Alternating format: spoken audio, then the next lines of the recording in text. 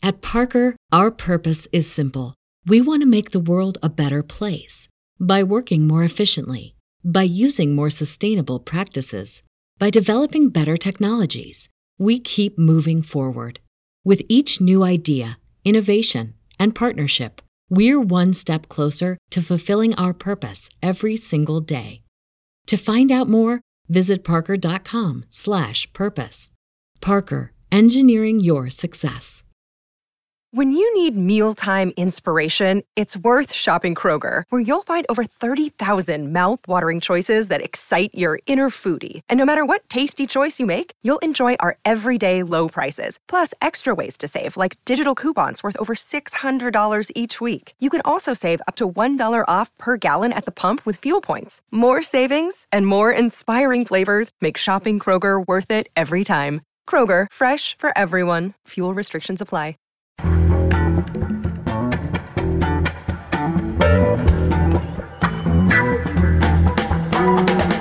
This is Start Making Sense, the weekly podcast of The Nation magazine, and I'm John Wiener.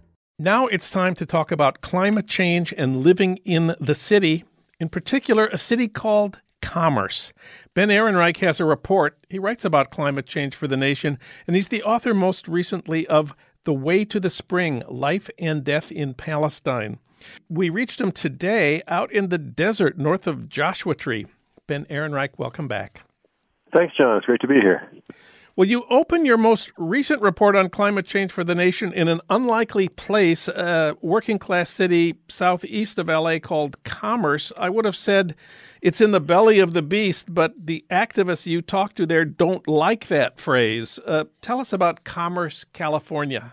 Yeah, I think, when we tend to think of places in which you can see the effects of the fossil economy and climate change, you might think of Mozambique, you might think of Bangladesh, you might think of Haiti, you might think of Central America or the Lake Chad Basin in Africa. But I think what struck me on thinking about Commerce, which is in Southeast LA and is a heavily industrial community, was how it's very much been in the crosshairs of the fossil economy for generations now. It and the communities around it, places like Southgate, like Vernon, are residential areas, mainly working class, mainly Latino, mainly immigrant, but that have been largely are not thought of by city and county and state planners in terms of who lives there, but solely in terms of their industrial use. And mainly that has to do, in the case of Commerce, with transportation. Commerce is right off the 710. There's a big Union Pacific rail yard there. There's another BNSF rail yard right up the street.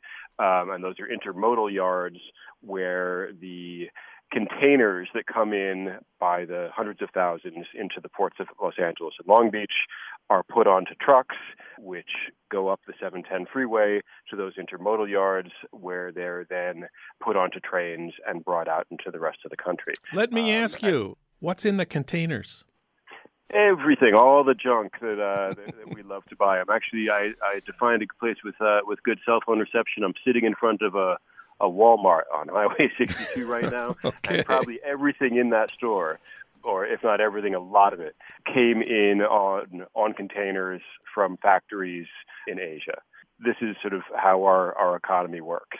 There's cheap labor overseas, and there is cheap fuel, which allows all of these goods to be shipped, burning diesel fuel, into our ports, where it's then put onto trucks and onto trains, also burning diesel fuel, and then shipped around the country. From the car you're driving to the parts that are used to replace the parts in the car you're driving, to the clothing you may be wearing, to the things you cook with and the things that you're cooking.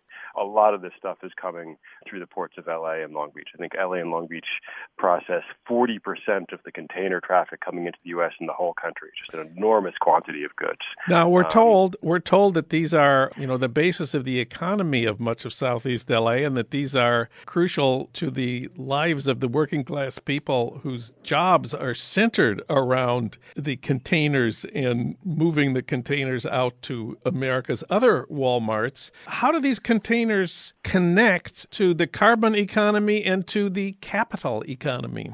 Those containers got to move, and they're moved only with diesel fuel. And the fact that we have this entire economy which is entirely reliant on goods moving so easily and cheaply, all of this is inconceivable without massive use of fossil fuels. I think one of the things that makes commerce and communities like it really interesting is that when we use the buzzwords that economists like to use and that have entered, all of our skulls through a sort of process of media osmosis, words like growth, which we are trained to assume is a good thing. What growth means, economic growth means those containers moving around. It means people buying and selling. It means retail sales going up at the Walmart. It means goods making it into people's homes and moving around the country. This is the economic model that we work with, that growth is this sort of unquestionable good.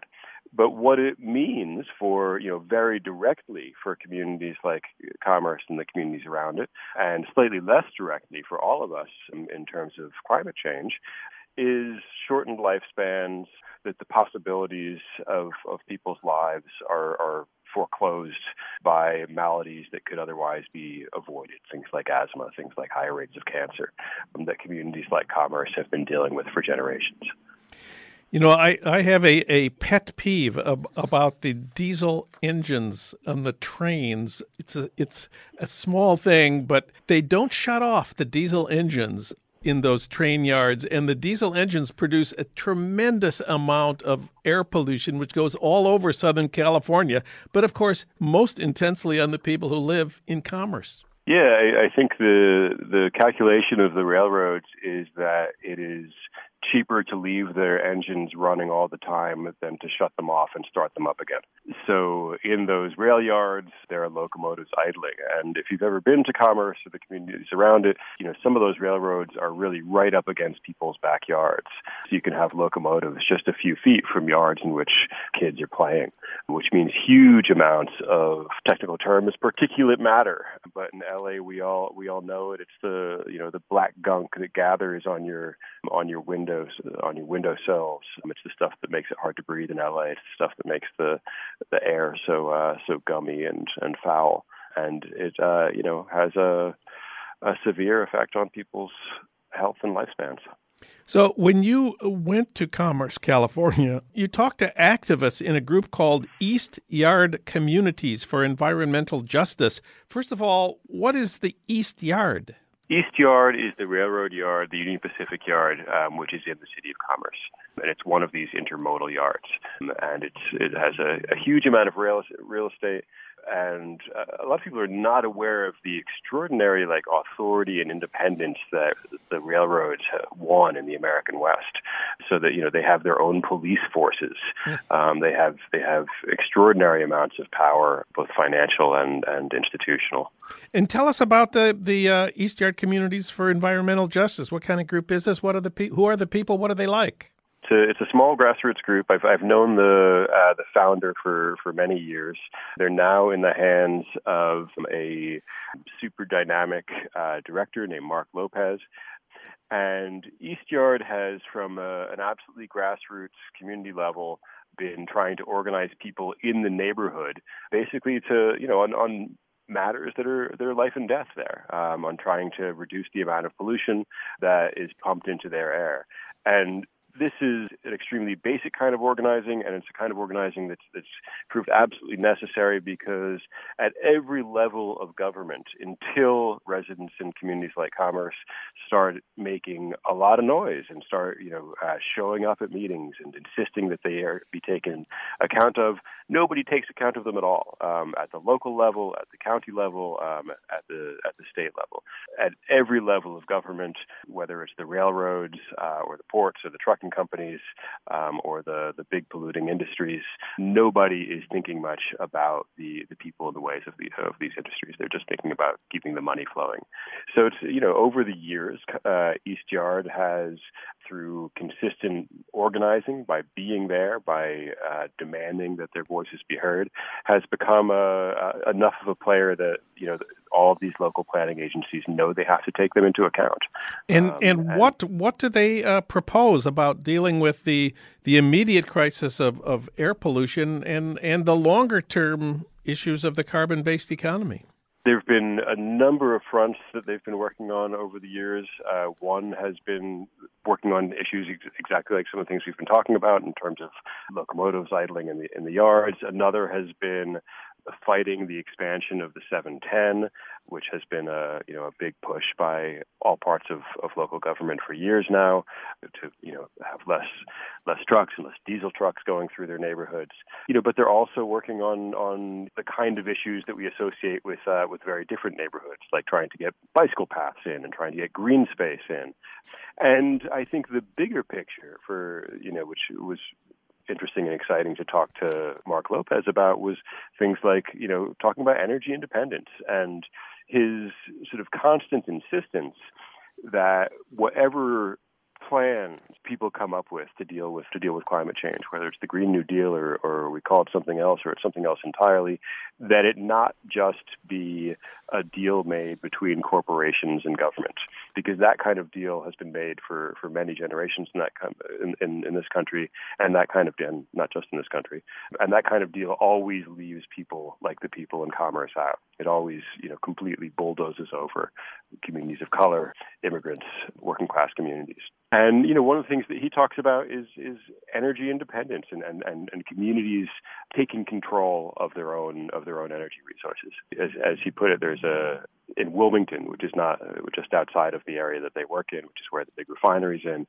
People always joke that you get a job in the refinery so that you can move out of Wilmington, so you can move far away from them. And people should be able to stay where they are without having to risk their lives and their children's lives to do so. And for that to happen, people who live in these places have to be taken into account. Seems like the combination of the port of L.A. and the transportation hub would make for a uniquely bad combination in terms of local pollution. Is there anything like Southeast L.A. anywhere else in the United States?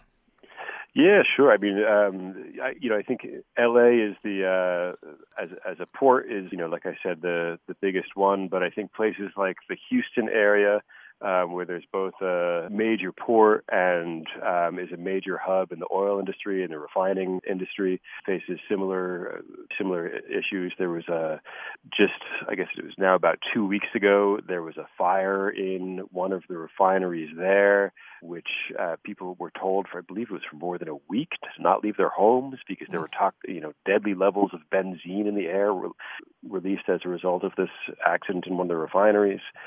So I think there are neighborhoods like Commerce scattered in industrial areas all over the country. And I think all of them share this kind of, and I hesitate to use this word, but privileged view of how our economy works and doesn't work. That if you live in a place like Commerce, you have an understanding of the functioning of the fossil economy that many of our, members of the pundit class and policymakers, the most expensive elite educations can't come close to. You have no choice but to understand how the system works. Ben Ehrenreich, his article for The Nation is titled "The Road to Climate Catastrophe Runs Through a City Called Commerce, but if we listen carefully, the solutions to the climate crisis also come from commerce." You can read it at thenation.com. Ben, thanks so much for talking with us today. It's always a pleasure, John.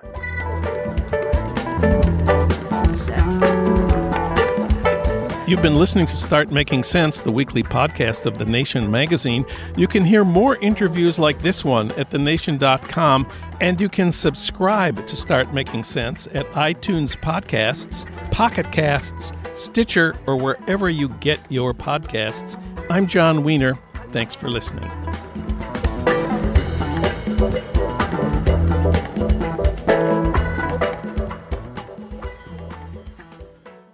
Say goodbye to your credit card rewards. Greedy corporate mega stores, led by Walmart and Target, are pushing for a law in Congress to take away your hard-earned cash back and travel points to line their pockets. The Durbin-Marshall credit card bill would enact harmful credit card routing mandates that would end credit card rewards as we know it. If you love your credit card rewards, tell your lawmakers, hands off my rewards. Tell them to oppose the Durbin-Marshall credit card bill.